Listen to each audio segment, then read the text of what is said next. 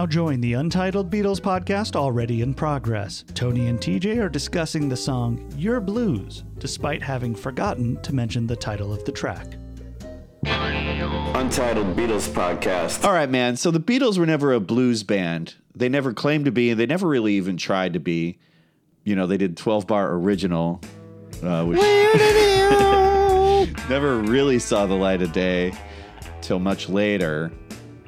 But to me, this is the best the Beatles ever got at their version of the blues. I think it's great. I love this. I'll take this song over many other, especially in the 80s, blues songs. You know, that Budweiser beer commercial blues or whatever, you know. I'll take this over the Blues Brothers 1,000 times. You've never heard their version of Soul Man? Aykroyd can really nail the harmonica solo.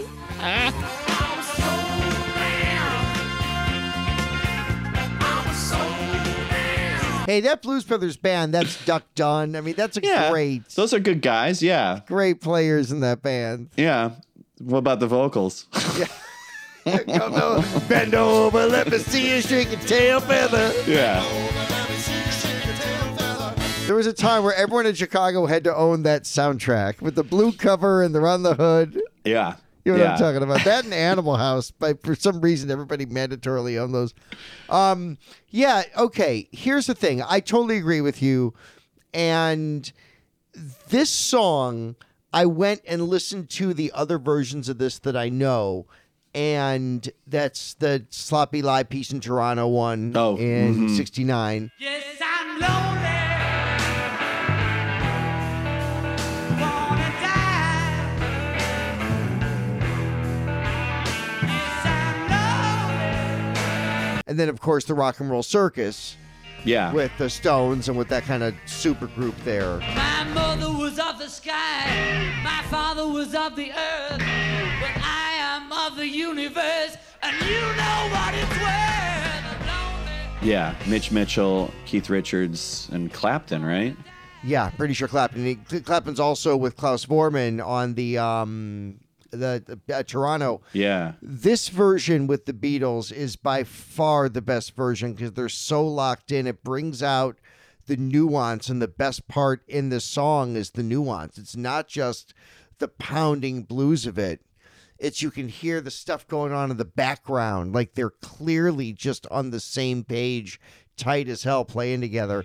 This is one of the best examples of the Beatles as a unit in their later days. The eagle picks my eyes. The worm, he licks my bone. Feel so suicidal, just like Dylan Mr. Jones. Lonely. Wanna die.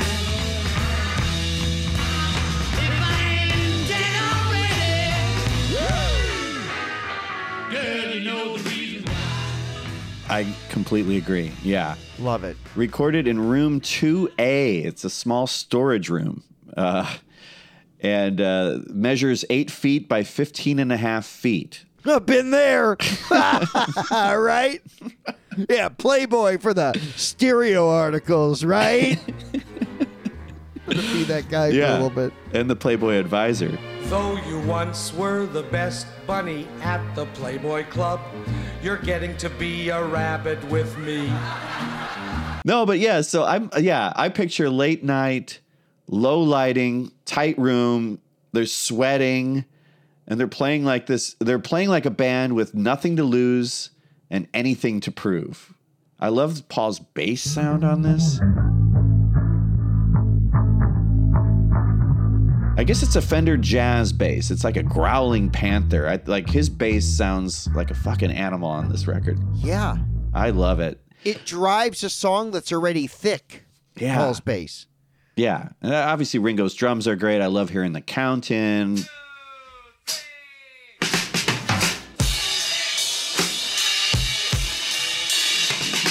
This is a song that could tap into some kind of like animalistic thing in me. This is the song I think I told this already, but like I was playing with a tennis racket in my room when I was like in 8th grade, and I'm jumping off my bed and I'm slamming the tennis racket, and I slammed it into the ceiling and I made a hole in my ceiling playing fucking Your Blues on a tennis racket John said it's a parody of the blues. That's why he called it Yer Blues, Y-E-R. This is in the age of Cream.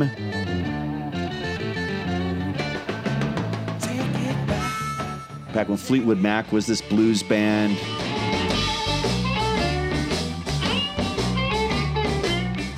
Bands like the Groundhogs were just starting, like these like heavy British blues bands. That was like Guitar God stuff.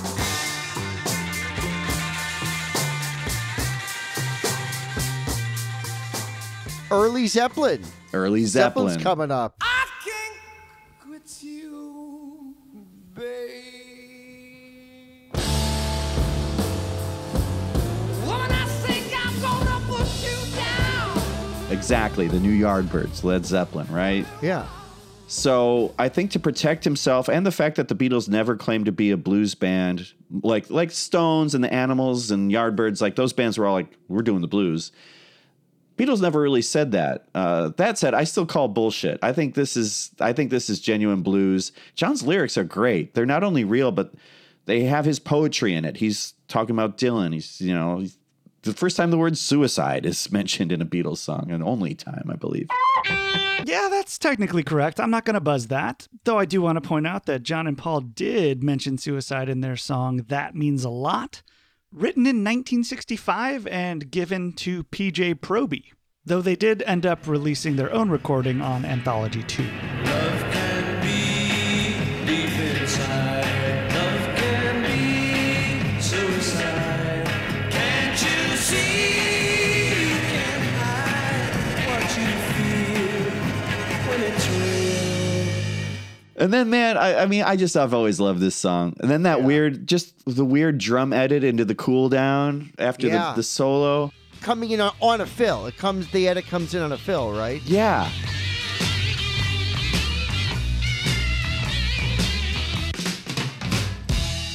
I think the edit is from the beginning of the cool down part. They just like slap it in and it's out of nowhere, but it sounds, I can't hear that song any other way. Yeah. Like when you hear the outtake or whatever, the full version that's on the 2018 remix and the solos go on longer, I'm like, no, it needs to go back to the first part the way it does. There's one of those Revolution #1 with a bum, bum, bum, bum, ba-da-da-da. Yes. Da-da-da. That's that funny edit in there. I've always loved that too. Yeah, a stutter edit. Yeah, this, it's such a great song with such great playing in there.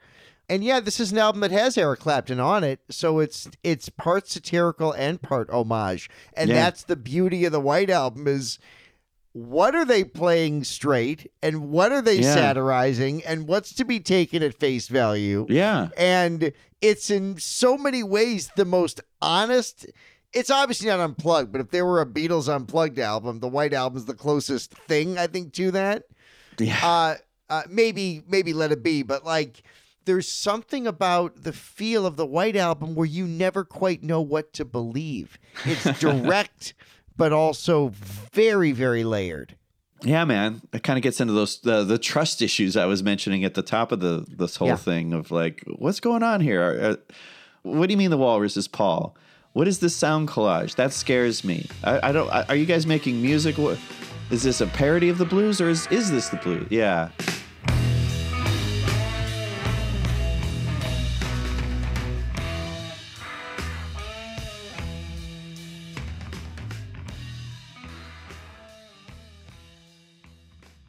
I've always associated the next song, Mother Nature's Son. To me, this was Paul's Dear Prudence, kind of where it sits on the record. Yeah. You know, it's not the second song, but it comes after like two big rockers, like back in the USSR does for Dear Prudence.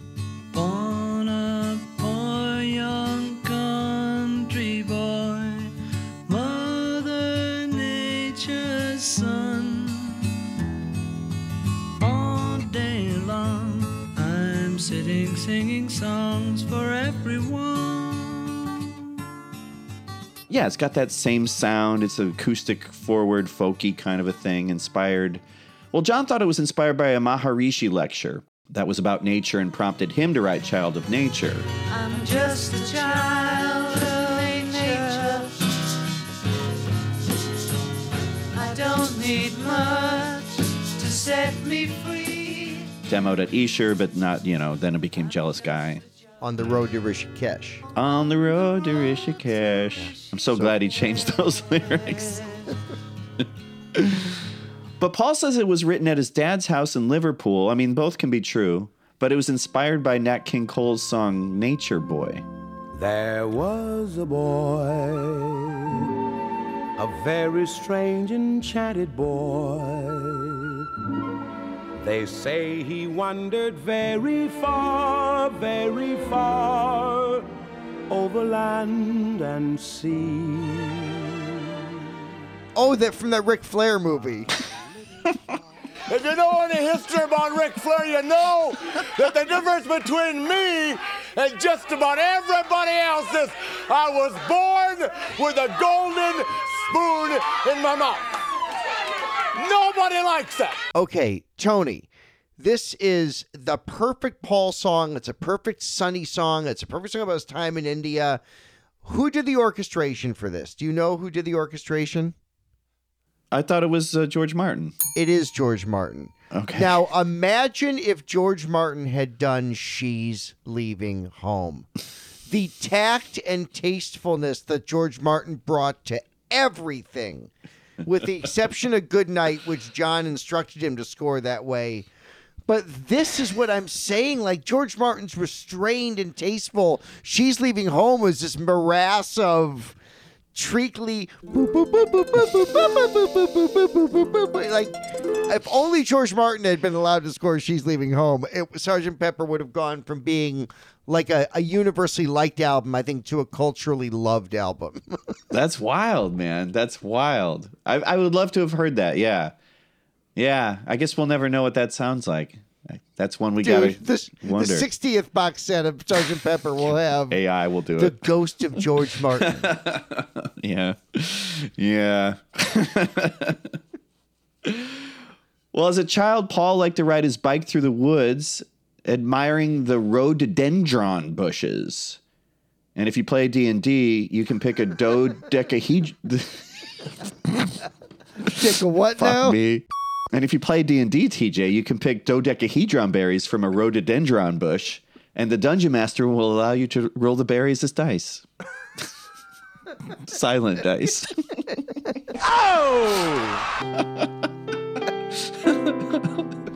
Hey, yo! I gotta mime this thing to use.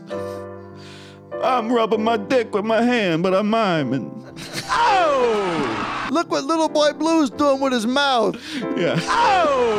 The thing is, like, he doesn't even mime. He like actually pulls his.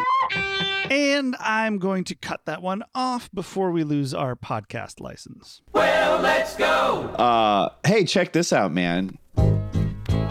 Pot Lover's Corner. So, my field of grass, in Paul's lyric book, he says that line was a definite nod to marijuana. Yeah, sure it was. My field of grass. I just took him literally for it. I never read into that as a drug line. That's funny. Thank you for visiting Pot Lover's Corner. This might be the fifth and final song that Paul is the main drummer on. I got USSR, Prudence, Wild Honey Pie, Don't Pass Me By, and this one. That's him on drums here. Yes. I think this is his last time as Sticksman. Hello, Sticksman. It's really just the bass drum, though, he's playing, right? Like, he's not really on... It's a drum. Yeah, it's a drum. These days, what's a drum no more? The drums were placed in the basement, and the microphone was 2 stories up the stairwell. So that's why you get a real reverberated sound. And this was recorded 2 months before Simon and Garfunkel did The Boxer, which used a very similar thing. Like, I think they put Hal Blaine. They flew Hal Blaine all the way out to New York City, L.A. based. New York City? Stranger, I hope you can beat a full house. And he just whacks a snare drum, on the beat. He's Hal Blaine. Night. Bam! That was recorded in an elevator shaft. to give it that that big booming sound. And he scared a security guard while they were recording it, who stumbled upon it like in the middle of he was just walking around, and then he hears whack, And Crazy Hal Blaine's down there. What's going on down there? I'm just talking about elevator shaft. Right on. Shut your mouth. He also he tapped a book as percussion. Paul did. And the book was The Song of the Hiawatha by Henry Wadsworth Longfellow, an epic 1855 poem in trochaic tetrameter. I think you can really hear that when you tap the way he's tapping. Yeah, it's in Decagon Records. Dodecahedron Records over there by the rhododendron bush, TJ. So this is before the album starts getting unwieldy. One of the great things about this song and the songs that follow is I still feel like we're in wow. There's no fat on here. This is really interesting what's going on musically. It's what makes side 3 so great. I agree. Yes. Yeah, going right into everybody's got something to hide except me and my monkey. The monkey being Yoko. Sometimes she was referred to as a monkey, and worse terms in the press. Man, Come On is such a joy, TJ. That's what I say. Come on, come on. Come on, come on. Come on, it's such a joy. Come on, it's such a joy. Come on, it's take it easy. Come on, it's take it easy. Take it easy. Take it easy. Everybody's got something to hide. Except for me and my monkey.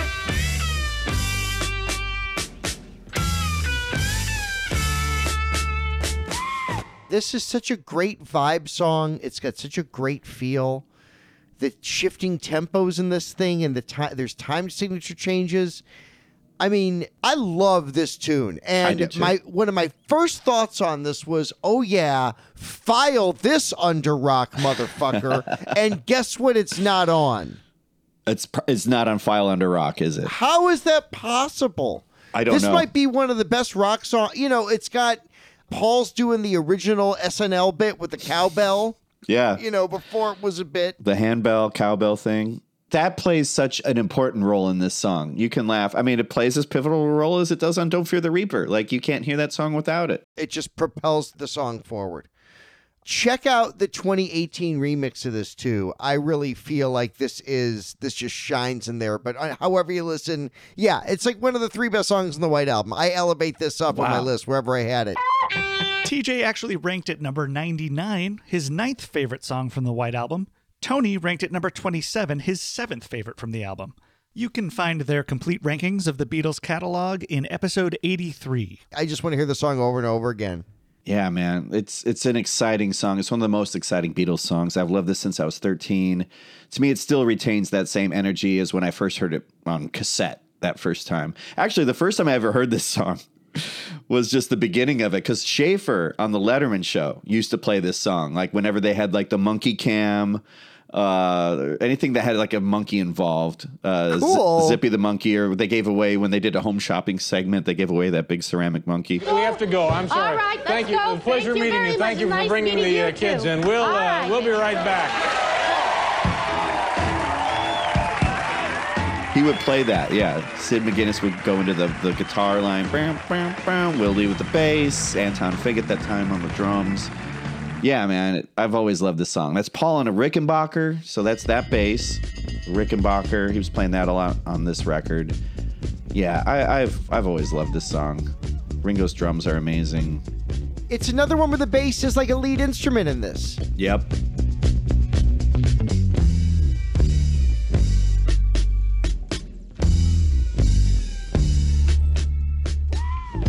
Yeah, I love those 6 beats, that little break they do before the outro.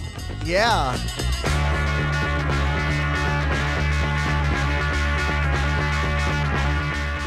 I've always loved that, yeah. And on that Peter Sellers tape, there's an even more chaotic mix of the song where John's, it's a rough mix, and John's vocals are double tracked, but on this they're half single tracked and half double tracked, and the screaming stuff at the end is even more like visceral and Cool. It's cool, man. It's cool.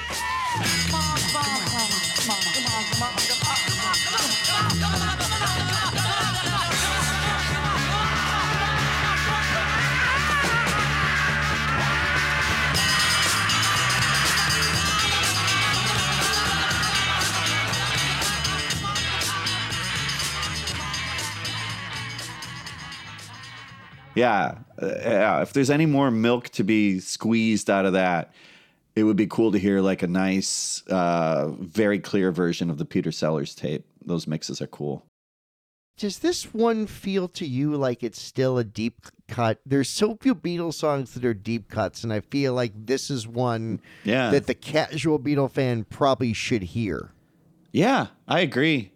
Yeah, I mean, yeah, if we're up to me, I would have put this on the Blue album, you know? I know that doesn't quite make sense, but to me, I don't know. It's such a killer song. I don't know. Well, future episode, same lengths, we do the Fans Red and the Fans Blue album. Yeah.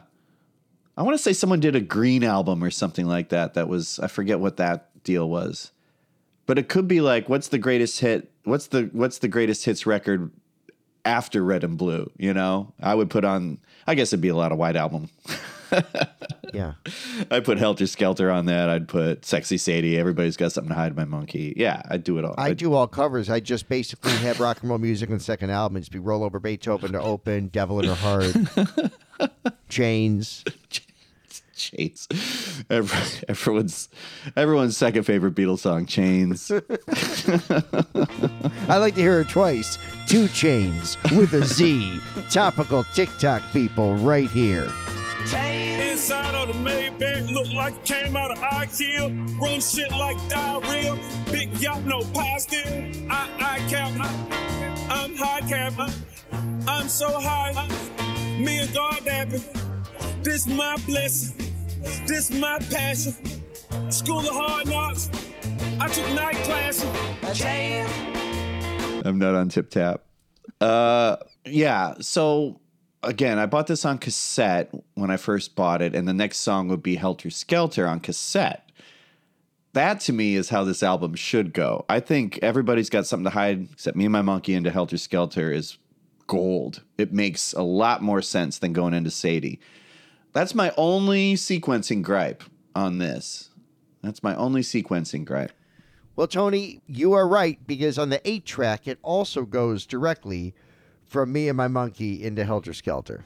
I mean, that's to me, that's the way it sounds. That's how this record sounds. It's a way forward. But anyway, we'll get to Helter Skelter when we do. So it's Sexy Sadie, famously about the Maharishi. I guess it was, they're saying now maybe it's Magic Alex. That was the one that put the little birdie in their ear that Maharishi was fooling around, making advances towards women. And I mean, to their credit, John thought that was bullshit. And they also gave him an excuse to get the hell out of there, you know? I think there was a lot of that, and they've all insisted ever since that was not the case, that was misinterpreted. Yeah, it was misinterpreted. John confronted Maharishi about it and said they were leaving. And Maharishi was like, what? What do you mean? And he said something along the lines of, if you're so cosmic, you'll know why. You know? Which I get it. I've been there with regards to spirituality and like ghosts and stuff and being like, okay, you know, let's be real here. What's going on? Well, fine. Let's be real. Tell me what's going on. I don't know. Here's the thing. Nobody knows. Okay. So I don't know, but you don't know either. Cue track from McCartney 2.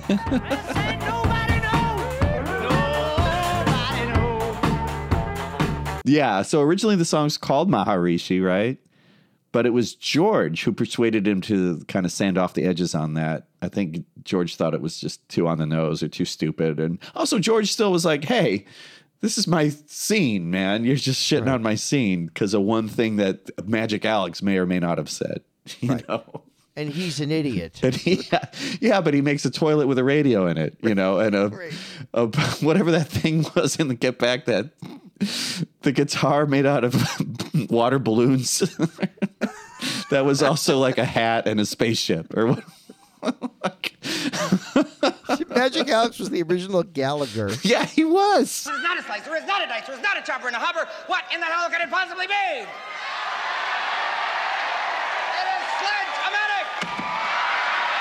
Sledge-O-Matic! I love this song.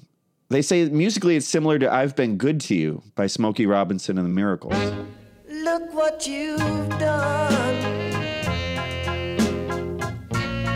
You made a fool out of someone.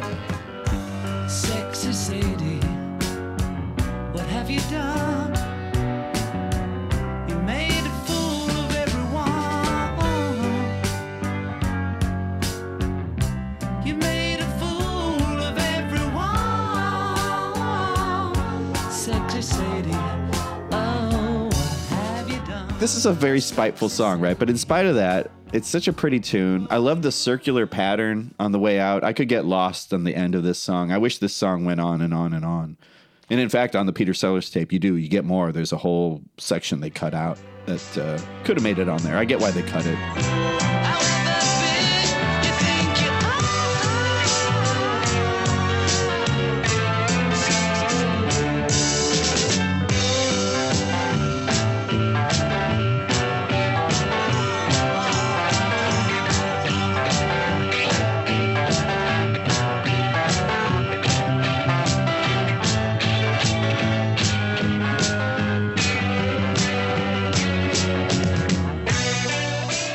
How about Paul's piano? Is that Paul? Yeah, I love that. I love it. It is complicated and delightful. I don't know if John and he wrote the line together and Paul played it, but it's arguably some of the best piano playing on any Beatle record. It's soulful. Yeah, there's a soul to it, and there's he's exploring, to me, places that haven't been tread before, like you would on Rock and Roll Music or something like that. You know what I mean? Like you can do imitations of Jerry Lee Lewis and this, and that's also great on its own. I'm not knocking that. I'm just saying, like, yeah, he's doing original things. I think Paul's coming into his own as a piano player around here on this record. Yeah, no doubt. Between like Martha, My Dear, the bit he does on While My Guitar Gently Weeps, Honey Pie.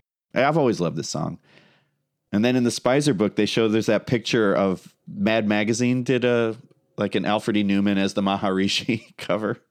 Oh, yeah, that's really fun. It was cool, man. September 1968 edition of Mad Magazine. Check it out. 35 cents. Cheap. You know, you talk about the nightmare element to this record as we get into the next transition of this, Tony. One thing in the fade out, especially listening to this with headphones, which was so fun to do, Paul starts to do a boogie woogie on the piano in the wrong key during the fade out. Paul's just fucking around. I never noticed that. And then there's about 2-3 beats.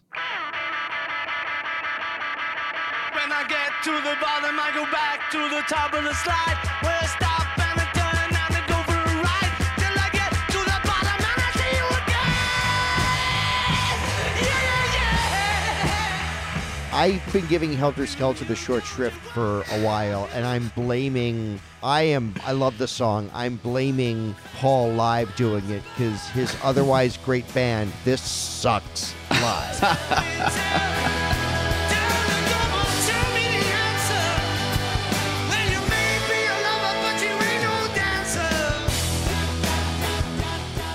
Their Helter Skelter is a waste. It's just loud and screaming, and we get that in Live and Let Die. And when they do, I got a feeling as if a Helter Skelter is pointless live. The recorded version in '68 with Paul's voice and Paul's energy and that band's playing. This song's great.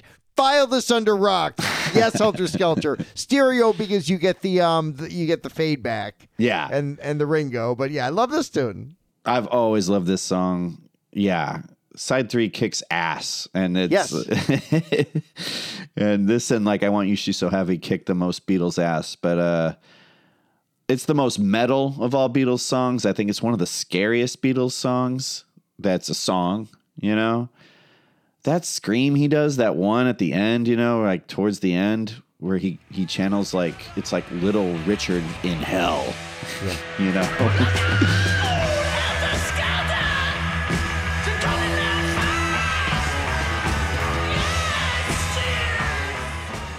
that's the moment, like for better or for worse, like Paul just invented, Sunset Strip hair metal right there with that scream. Yeah. Well, and that's why Pipes of Peace made so much sense, because that was that kind of hair metal music. Play the pipes of peace. Helter Skelter, you're coming out fast. Yes, cheers. Again, this is another one that Chris Thomas produced. Yeah. John on bass. It's either a Fender Jazz bass or the Fender 6, or as you would say, TJ, the Fender VI. It's a Fender VI. Yeah, it's a bass. Have you ever heard the isolated bass track on this? I haven't. I love it. It sounds so sloppy and like wrong in places, but it's also right, because that's what rock and roll is. Because rock and roll is supposed to be this way. It's supposed to sound all messed up and fucked up and overmodulated, and yeah, man, I just love it. I love it. That's John on saxophone and Mal Evans on trumpet. On trumpet, it's great. I knew I always heard horns at the end of this song, Yeah. and I don't remember ever hearing them credited until 2018 in the book. You finally get the credit on it.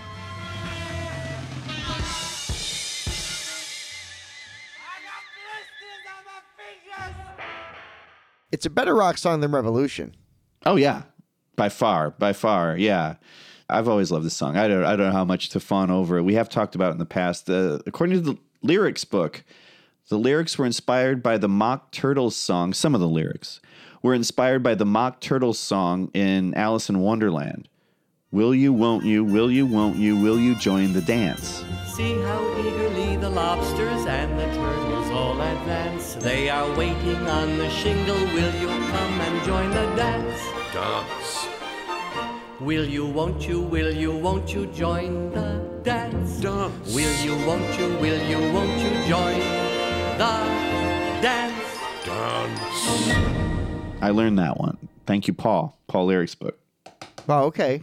I thought it was inspired by the Turtles doing Eleanor G. I think you're swell. Etc. I love that song. It's one of my favorite. It's a good 60s song. oldies. It's a great tune. It's a good song.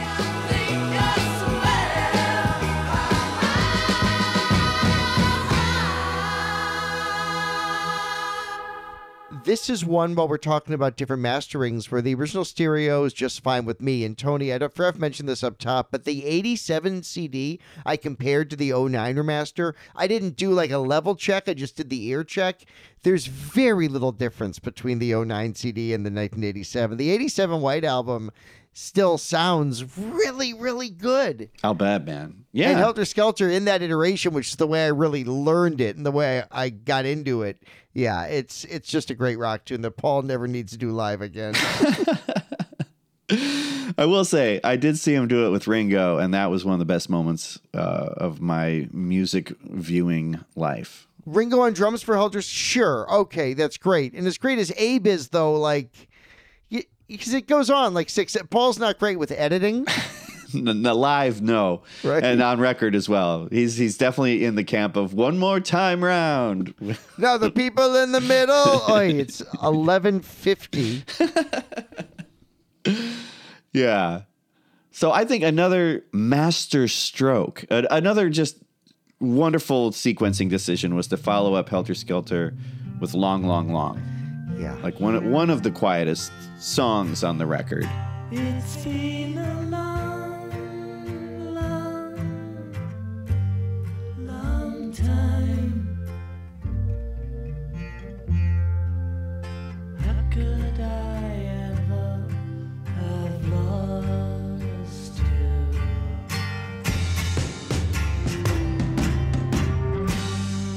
It does get up there loud. We have drums on this, but that terror that is Helter Skelter is then just like the gentleness of George kind of like, I don't know, comes in like a wave maybe, but it's just a beautiful song.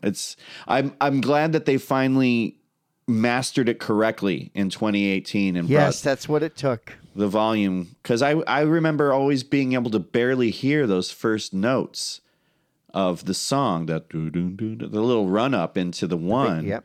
You could barely hear it. Even on the 2009, it's way low. Even on the mono, it's low. Yeah. And yeah, this is the song that most needed a proper remix because you're right. Finally, the 18 makes it much more audible. This is Chris Thomas on piano. Yeah. Which, again, that's new-ish to me, and it makes me sad. How is he not in our 5th Beatle contest? He's going to have to be in the 6th Beatle contest, He's going to be in the 6th Beatle contest because he's a prominent part on a lot of the piano and certainly the harpsichord on this record. Paul's organ might be the best part of the song. You know, George said a couple times he didn't think they took his songs quite so seriously, but Paul's bass and organ, along with Ringo's drums, I think helped make this tune. I think the way Paul's helping to orchestrate this makes the song go.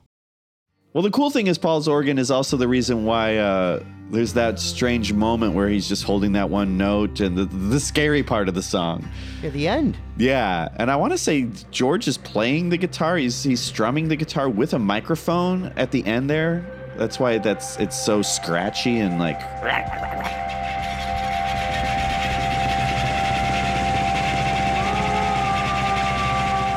Is George wailing too at the end? Yeah, that's the scariest part of the song. Yeah, I mean, buddy, like, you're right. George calms us down after Helter Skelter ends. At first. And makes you think you're safe and then takes you into an absolute nightmare. Unless you are on the cassette, in which case Helter Skelter's follow with Long, Long, Long, then Revolution #1.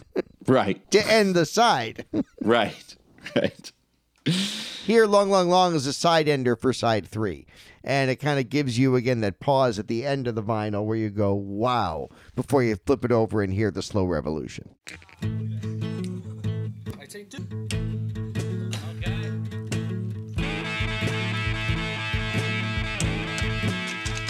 But yeah, side 4. Least favorite side, doesn't matter.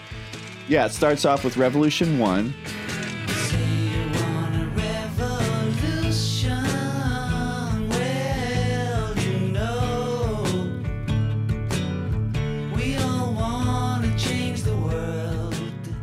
Yeah, so Brian dies the previous year, and so now John... Spoilers, not there yet. Sorry. Their longtime manager. Yeah. And Brian, famously did not want the Beatles to talk about Vietnam or politics in general, and, and we saw what happened when John mentioned Jesus, it turned into, like, fire riots, or not riots, but, bullshit with involving fire. We urge you to take your Beatle records, pictures, and souvenirs to the pickup points about to be named. And on the night of the Beatles' appearance in Memphis, August 19th, they will be destroyed in a huge public bonfire at a place to be named soon. Nobody told me there'd be days like these. Anyway, John is now finally able to just speak freely about what he thinks about, his worldview. And yeah, we get Revolution. John, in 1968, I think our society is run by insane people for insane objectives. I want to say that was that interview that they did like the day they all found out Bobby Kennedy had been murdered. Yeah, maybe. Yeah, there's this author, John Weiner, who says that John was engaging in a debate with political militants with regards to revolution. If you talk about destruction, count me out. And Lennon's view is that it ought to be a revolution of personal liberation rather than political liberation. I like that take on it, That makes a lot of sense.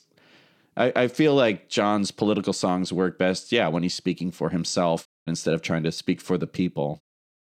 Well, plus John's views were ever changing. John is instructive in that your politics and your worldview can be malleable. I mean, he disassociated himself with the Abbie Hoffmans of the world almost as quickly as he got involved with them.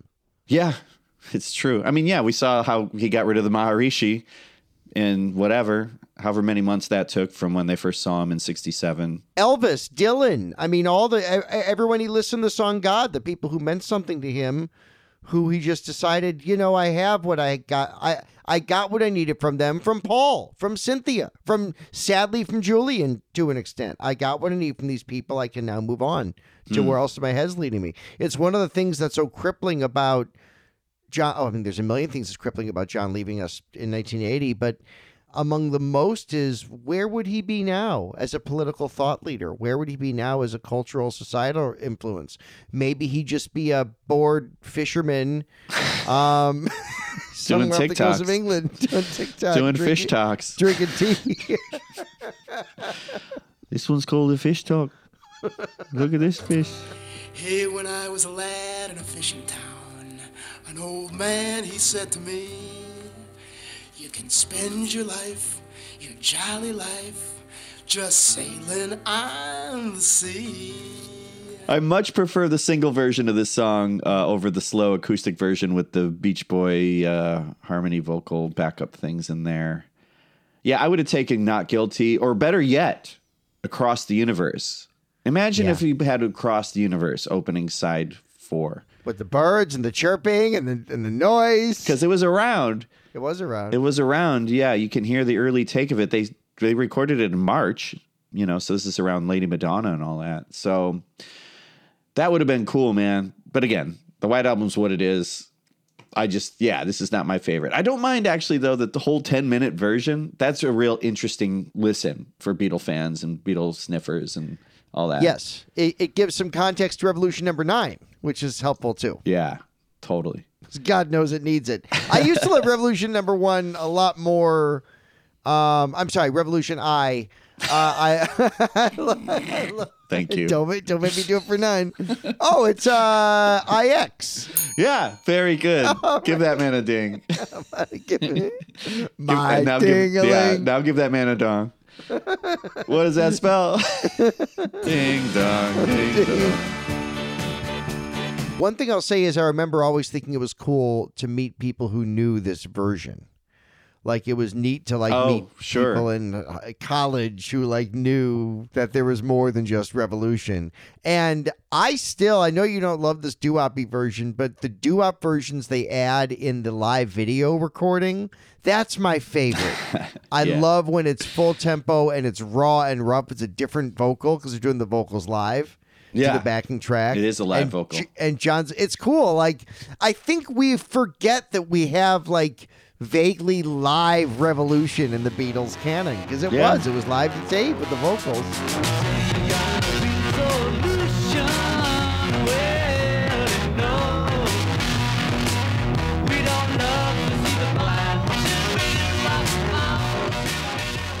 I still think Paul's scream is hilarious in that. Yeah, to open it.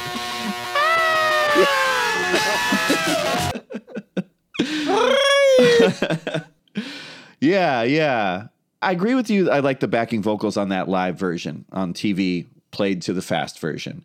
I think maybe my qualm is just that they're saying shoo-be-doo, which in 1968 is just a little too Little Rascals or something for me. I think they need to update that shoo-be-doo and use some other consonants and vowels. A-E-I-O-U, and sometimes Y. We are the vowels, we make open sound. All right, let's move on to your favorite song, that old one of Paul's granny numbers. Okay, Grandpa, dust off your stopwatch and your grandfather clock. Wind it up, make sure it's working, because Honey Pie is coming up. This is Paul's music. Now, honey pie, you are making me crazy. I'm in love, but I'm lazy. So won't you please come home? Come back to me, honey pie.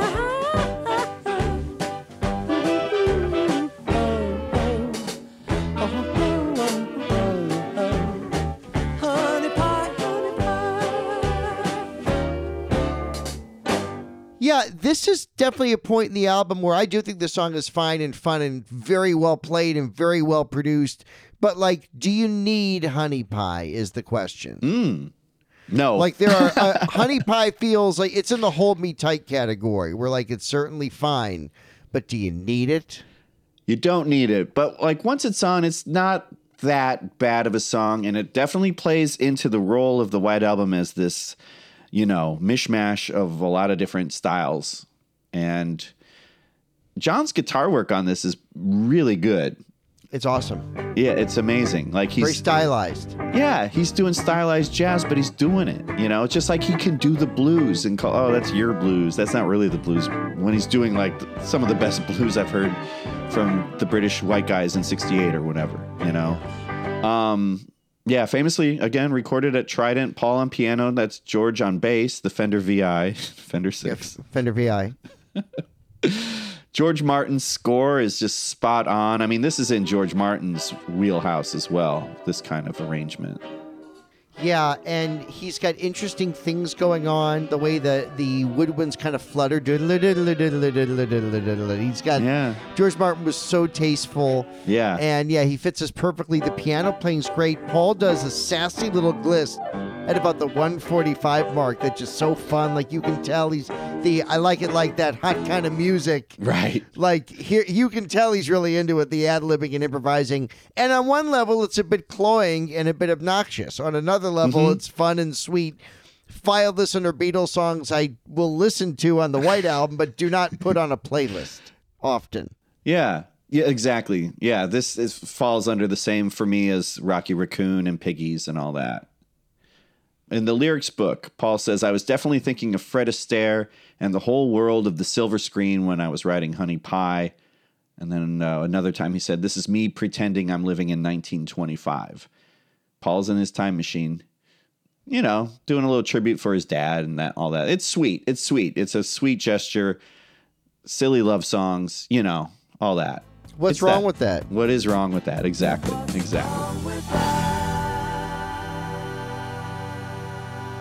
A real quirky George Harrison song, Savoy Truffle. This is one of my favorites from this record, especially on this album. After I've heard, you know, two songs that I'm like, oh, okay. Then Savoy Truffle comes in. I'm like, oh, there's the energy. I like this side. Cream tangerine, Montelimore. A ginger sling with a pineapple heart.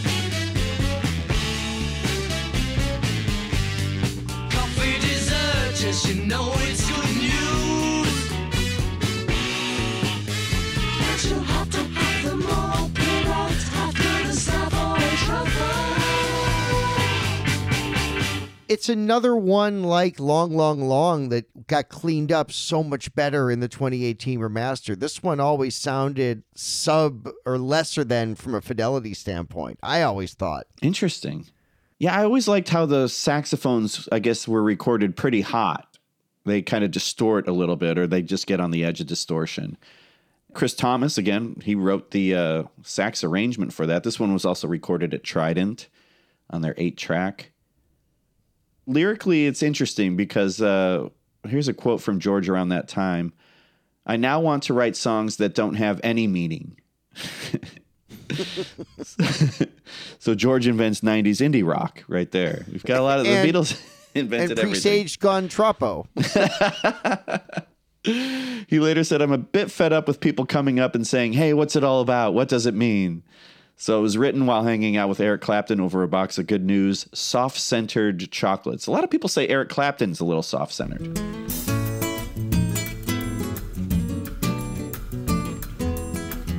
Paul's bass playing in this, again, it's so great. His oobla dee oobla da callback, so many callbacks. Yes. And so many references on this album. It's such an insider album. But Paul just is skipping around, and even though you know it's coming, the doom da da doom doom, the oobla dee oobla da quick riff there is so masterful. It feels improvised, even though you know it's not. That is so funny, man. And I love that they're referencing a song that they've just recorded. Yeah. It's not even out. They're not, you know, they're like that referential. We all know it, George is saying. Yeah, we do all know Obla Di Obla Da, and them especially because they had to do it for 5 days. Maybe that's what he was saying. Maybe that's the commentary. Yeah, it might have been. Then we get a song, from John, Cry Baby Cry. This is to me like part of his 67 psychedelic hangover. You know, this could be a Magical Mystery Tour song, maybe. Cry, baby, cry. Make your mother sigh. She's He's old enough to know better. The king of Marigold was in the kitchen cooking breakfast for the queen. The queen was in the parlor playing piano for the children of the king. John's piano's great in this thing. I love the way it's mixed. When Paul's bass rhythm kicks in the second verse, like, I'm sorry, I know we all know this, but Paul's bass is the greatest part of the Beatles. It's just the greatest part. It propels every single song forward. Not a song I've ever really loved. There's a few things I love about it. I love the minor chord at the very end. Yeah, it's got the funny fake out ending kind of. Yeah. Minor chord out of nowhere. In a misheard lyric for many years, I'd convinced myself they were singing the Duke is having problems with a message at the local Burger King. And that's a whopper of a lyric. The Duke was having problems with a message at the local Burger King. Yeah, I think it's a great song. I've always liked it, but you're right. It doesn't. It's not in my top 10 or 20 or whatever. But it's got that twisted nursery rhyme lyric thing going on. So maybe that's why I put it into the Sgt. Pepper Magical Mystery Tour thing. John later called it a piece of rubbish, I guess, but I don't know. It's a cool song. That's George Martin on the harmonium. John and Paul whistling in the second verse. There's like a weird kind of a whistle sound. So that's adds to that kind of scary element. Like there's these kind of strange sounds that happen that are like, is someone in the house? Like that feeling, right. That unsettling feeling. It's probably a quiet favorite song for many people. I think that's what it is. It's one of those, it's like maybe a lot of people's You're Gonna Lose That Girl, which I know ranks really high on your list. Oh, yeah. But I bet a lot of people, like, for me, that's a quiet favorite. Like, I really do. Like, when it's on, you're like, I love that song, but it's not in my top 10, Yeah, it's tricky because I don't dislike Cry Baby Cry. I just feel like at this point on side 4 of this record, I feel like I've not been stunned by a track in a while. We open with Revolution I. We go to Honey Pie, Savoy Truffle, Cry Baby Cry. By this point, a Beatles side has a banger. And as good as these songs are, ain't one banger among them. Fish Talk, I Do Stop. Right? What? No, there's not a banger. No, there's not a banger here, and we're already 1, 2, 3, 4 songs in, and it ain't about to get a ton better. Well, Can You Take Me Back? Is that a banger? Can you take me back where I came from? Can you take me back? Can you take me back where I came from? Brother, can you take me back? Can you take me back? Can You Take Me Back is not unexpected because it's coming, but not being listed on the record, kind of being a bit of a lost, hidden track. It's really neat, and it's especially coming off the minor key of Cry Baby Cry. It's a really neat transition. Yeah. I always thought it was part of Cry Baby Cry, which it kind of is because, it never got its own title or anything like that. Eventually in 2018, they released the full version so you can hear that, which is cool. Yeah, on the tape box, it was marked Jam, Unidentified. But it was, recorded during the I Will session. It's got that same sound. Yeah, pretty cool. And famously, or not famously, indie famously, Bobby Kahn, Chicago's own Bobby Kahn, had a song called Who's the Paul? But I think he covered Can You Take Me Back somewhere in there, or he used Can You Take Me Back as a sample. It was kind of a wild thing. This is like in the 90s here in Chicago, but I remember hearing that and thinking it was like pretty wild. Can you take me back where I came from? Can you take me back? Can you take me back where I came from? Can you take me back? Well, now it's time to talk about everyone's favorite song on the album, Revolution 9, or as you like to say, TJ, Revolution IX. Yes, Revolution IX. Most people's least favorite Beatles track. I'm sorry, I read that wrong. You know, I wouldn't even call this a song, but it's one of the most talked about things on this record. To me, it's integral to the DNA of the White Album. I don't think the White Album will be the White Album without Revolution 9. This would be the whiter album, to quote Ringo. Yes, this would be on the whiter. This one's album. on whiter. George Martin in 1990. I love Revolution 9. You could sit in front of those two speakers and actually see things happening if you shut your eyes. It wasn't music, but it was a sound picture.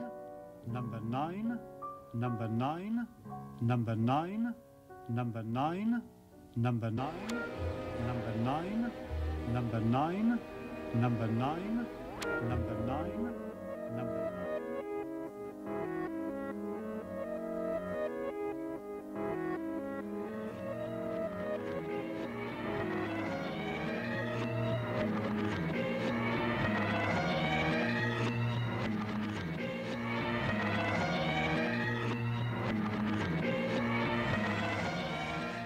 Beware that A-bag who calls this their favorite Beatles song. Don't socialize with that. Yeah, if one of our listeners, I'm sorry, I'll take the hit. Bye-bye. Yeah, if this is your favorite song, you're trying too hard, I think. Number 9 is said 43 times by the unknown man, the unknown engineer on one of those records, like a Or demo, a sampler, right? Yeah, something on like library music, you know, and it's lost to record who was the engineer saying everything that day. Obviously, yeah, you play it backwards, it sounds like Turn Me On, Dead Man.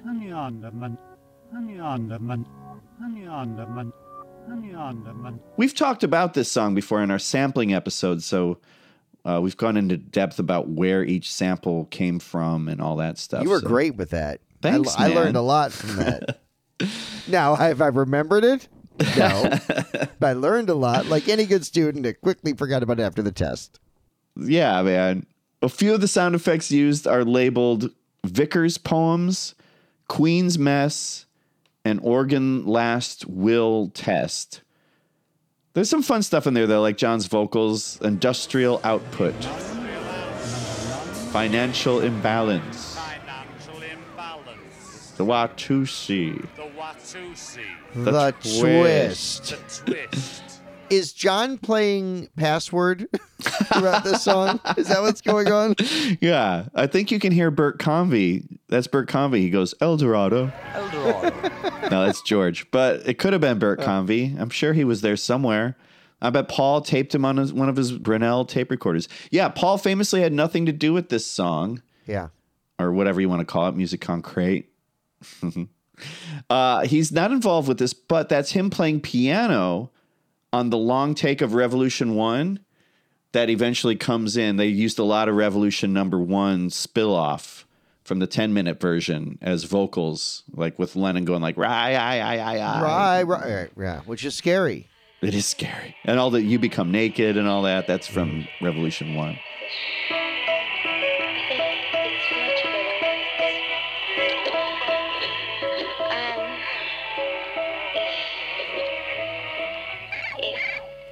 You become naked, but then the other part is... Yeah. Yeah, I mean, I get the song's importance. Like I said on the many other episodes, I'm not going to lie and pretend like I like this song. I've disliked this actively, and it's not for having a closed mind. It's just not pleasant to me. It's not. No, it's not pleasant. No, it's not enjoyable to me. It's a revolution. It's supposed to be the sound of maybe a revolution, and you're taking audio snapshots of places all around the world. Maybe that's the loose idea. Where Tracy Chapman was superior to John Lennon, I think we can all agree, commercially and, as a songwriter. Tracy Chapman was just talking about a revolution. Talking about a revolution. And it sounds like a whisper. I do love Tracy Chapman. I'm going to back on her because that was a great debut album. Yeah. So, the nightmare ends. I remember you equating this with like a bad acid trip you're finally fading out of. Yeah, just coming down from a trip of some sort with the strings and the high-pitched woman's voice kind of letting you know the clouds, or maybe you've died. It sounds like maybe after the revolution you're going to the gates of heaven. Oh, wow. I don't want to be welcomed by Ringo singing. Got to pay your dues. Yeah, if you want to be welcomed by Jimmy Nicol.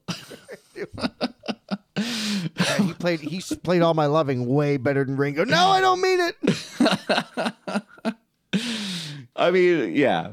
More proof that John had a sweet side. It's the song Good Night, sung by Ringo. Perfectly weird, I think, that Ringo ends this record with this song after that insanity, that real, again, like musical terror that was Revolution 9. It just ends, to me, it ends so sideways in a wonderful way. Dream, sweet dreams for you.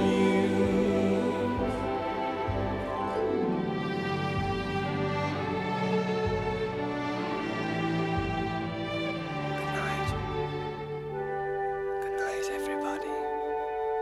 Everybody, everywhere. Good night.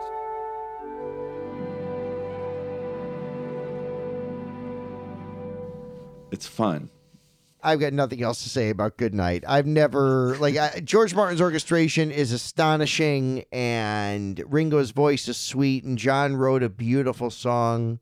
It's lovely, and it's not one I really want to hear. And, it does beg the question, if you're going to rank sides of Beatles records, this is my second to least favorite side of a Beatles record. Oh, all sides. I'd have to do some research on that. Okay. I mean, of the core, I'm not talking about like the United Artists Hard Day's Night, but like... Right. Yeah, other than side 2 of Yellow Submarine. I don't know that there's... I'm including Past Masters. I'd much rather... Past Masters is good. Why do you talk on Past Masters? I'm not including... It's all singles. I'd much rather hear Past Masters than this. I'm not talking about it. Oh, okay. I thought you were ranking it low, like with side 2 of Yellow Submarine. No. Okay. It'd be super high. This I'm ranking It's like, Hey Jude. Well, it'd be side 2 of Past Masters 1. Yeah, it's just one that I don't want to hear all the time. There's not one. It's the only Beatles side from a core album that doesn't have one Beatle banger. Not one. I guess so. I'm giving that a quick sniff test, and I think that passes the quick Beatle sniff test. Sniff my Beatle. Sniff my Beatle. Sniff my Beatle. Sniff. Please don't be dead. Sniff. Well, yeah, there you go. That it closes it out. Thank you, Ringo, for whispering us out on that. Yeah, what a wild ride. What a weird fucking record from like the world's biggest group. Such a wild record. I don't know. I think that's why I love it so much. It's just so weird and wild. Think what else was 68? Lady Madonna. You mean from the Beatles? Yeah, Lady Madonna, Inner Light. Yeah. Hey Jude and Revolution. Right. Only 4 other songs, right? Yeah. 68 was a great year for the Beatles. I mean, business, whatever. Yeah. I mean, Apple was actually going strong at the start. So yeah, actually 68 was a good year for the Beatles musically, I think. It was astonishing. And just because they didn't have the pressure of touring anymore, they were 2 years past, it doesn't mean they didn't have other lives and other things and relationships and children. And to still crank out this level of material, and to think that they faced so much adversity, a lot of which was self-imposed. I'm not having a pity party for the Beatles, but through adversity, they kept sharpening their genius. And that's, you won't find a ton of White Album songs on my top Beatles songs list, but as an album, it's obviously one of the greatest things they ever put to vinyl. And soaking myself in it for the first time, because it reminded me of high school, it reminded me of camp, it reminded me of college. Those are the 3 times I really, really, really listened to and loved this album. That's cool, man.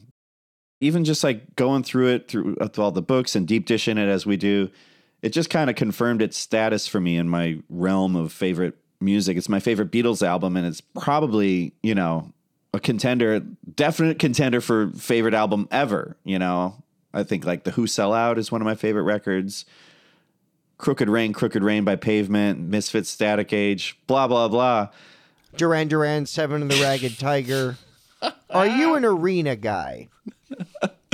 What are your favorite? I know you like Marshall Crenshaw record ranks highly overall, right? I like Marshall Crenshaw doing the Marshall Tucker Band are right up there with Can't You Someday Somewhere See. I was going to say, I wasn't sure I could see that. No, my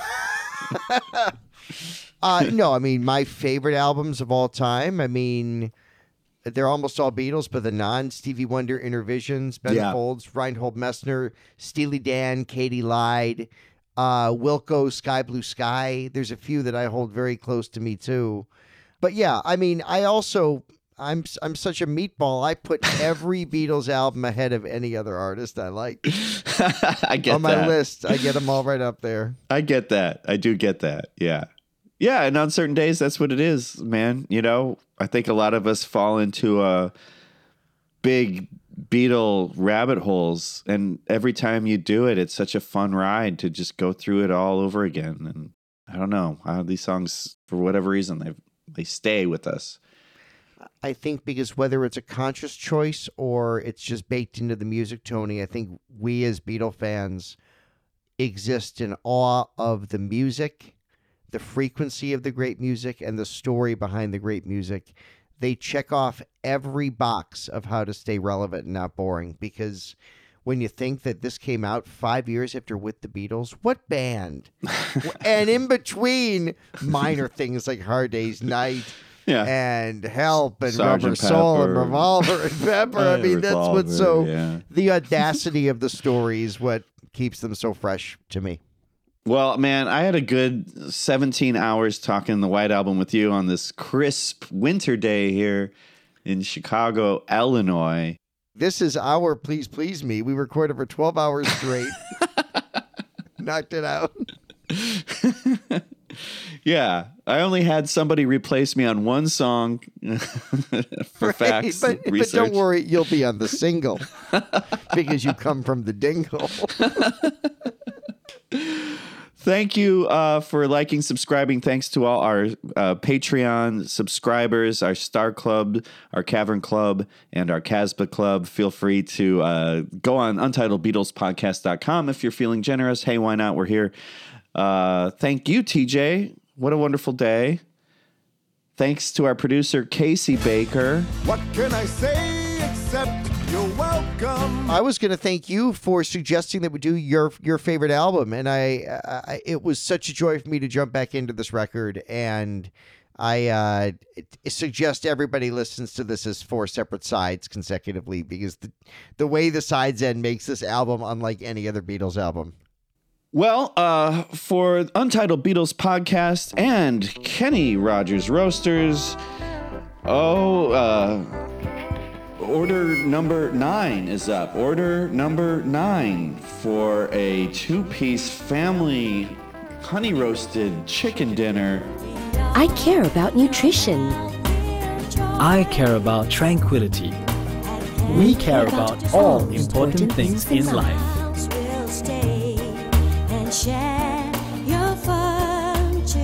Less fat, less salt, less calories. At Kenny Rogers Roasters, we want you to be healthy. Untitled Beatles Podcast. Like and subscribe. Teacher says get to the bottom, then go back to the top of the slide. Thank you. Thank you. I got your back.